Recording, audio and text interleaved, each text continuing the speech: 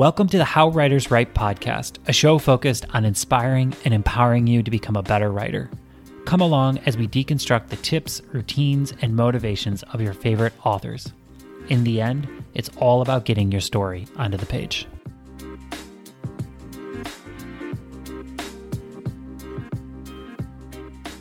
Welcome to Monday Motivation, a crippling belief.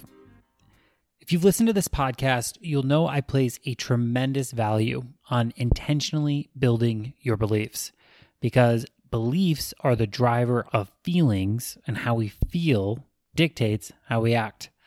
So the chain goes, beliefs drive feelings, feelings drive actions. That insight alone has radically changed my life. I never, ever try to change one of my actions in isolation, because when I only focus on changing an action, it is sure to fail. To change your life, you have to change your beliefs.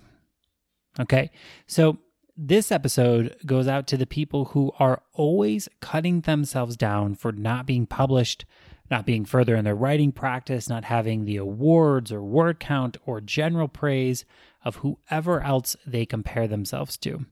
I have no doubt that there are people out there listening who are squirming a little bit as I say that. I know I've been in this exact same boat. I always say to myself, why don't I have this? Or why don't I have this great published book or this or that? The thing is, this feeling is not just a feeling. It is the expression of a belief. The belief is that you as a writer should be somewhere other than exactly where you are. I call this an other than here belief. You believe that you should have been born into a more literary family. You should have gotten a better writing education, tried harder, started earlier, published that book, maybe not published that book. You get the idea. At its core, this belief rests on the ultra belief that you are not enough. It is a belief of lack and incompetence. And it is completely untrue. You are exactly where you are supposed to be. If you weren't supposed to be there, you wouldn't be. But really simply, where you are is where you are. There is a true power in just plainly looking at your writing practice and not distorting the view with dissatisfaction. This is especially true if you want to change a part of your writing life.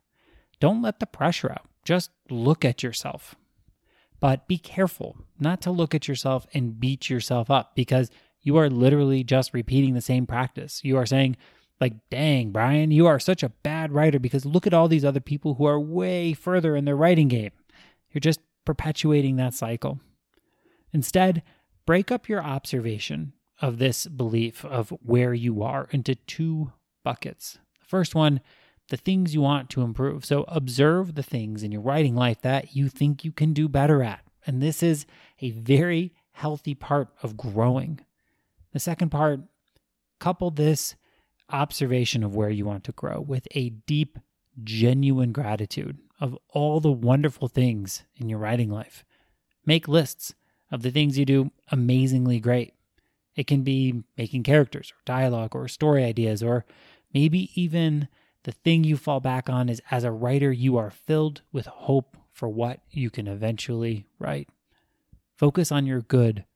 Always, always, always focus on your good. Take just a few minutes a day to fill your life with gratitude, and you'll find that soon you won't yearn to be somewhere else, because you will be grateful to be exactly where you are. Thank you so much for listening, and I hope you have a wonderful week of writing.